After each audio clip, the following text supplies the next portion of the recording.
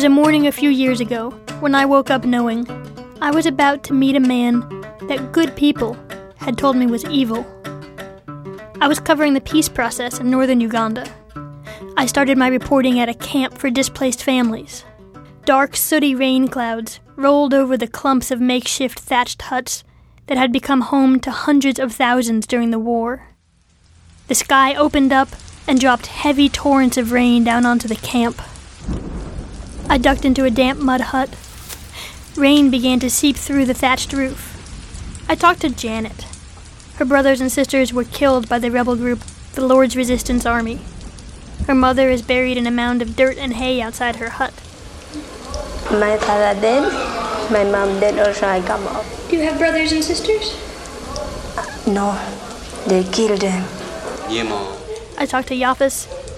He was captured by the rebels as a boy and forced to cut another child to pieces when he tried to escape. Janet and Yafis wanted the war to end. They were willing to forgive the warlords and let them live free, if that's what it took to bring peace. But the International Criminal Court, they wanted the men responsible for the massacres, for enslaving child brides, for cutting off the lips of civilians, the men in oversized sunglasses and army fatigues. They wanted them to face judgment for their crimes. Recent warrants by the International Criminal Court have turned the spotlight on a rebel group in Uganda. But the warlords weren't having any of it.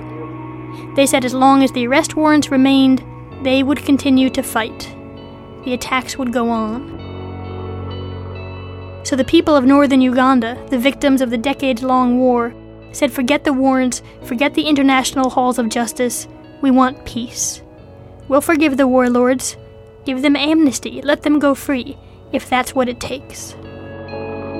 Who gets to decide what happens to these men? The victims of the war, desperate for peace by any means? Or the International Criminal Court, whose offices are out of reach of the wrathful warlords? I caught a ride out of the camp, and next came the hard part.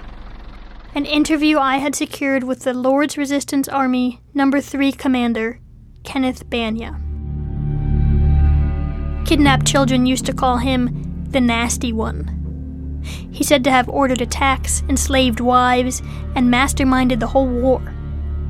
He said to have orchestrated very, very bad things.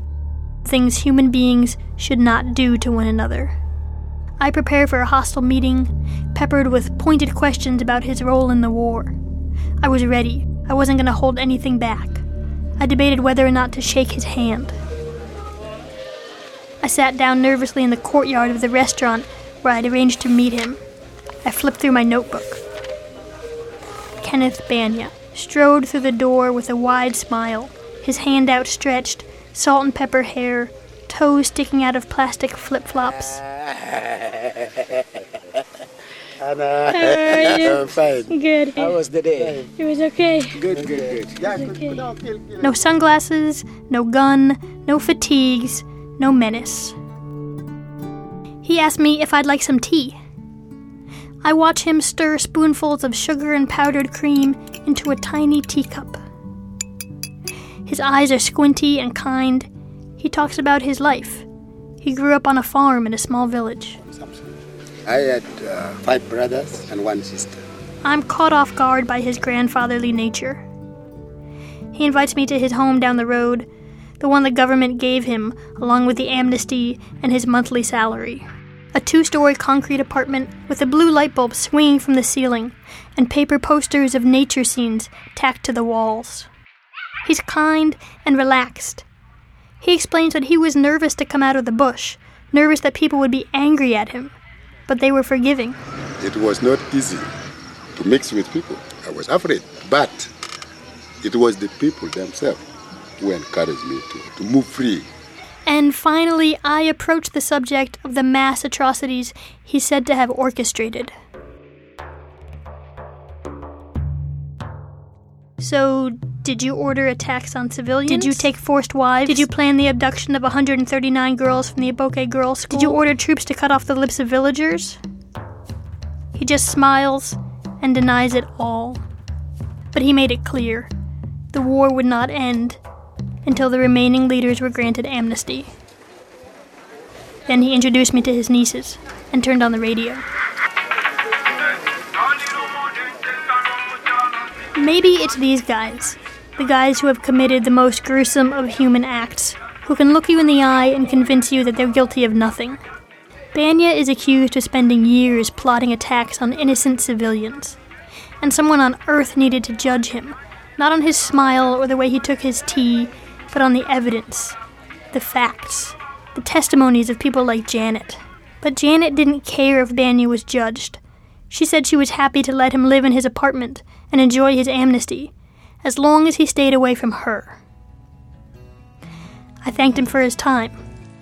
It began to rain. I shook his hand and walked away down the dirt road. And soon heavy, swollen puddles turned the road into mud and soaked my clothes. I looked back to see Kenneth Banya, ducking into his concrete apartment, out of the rain.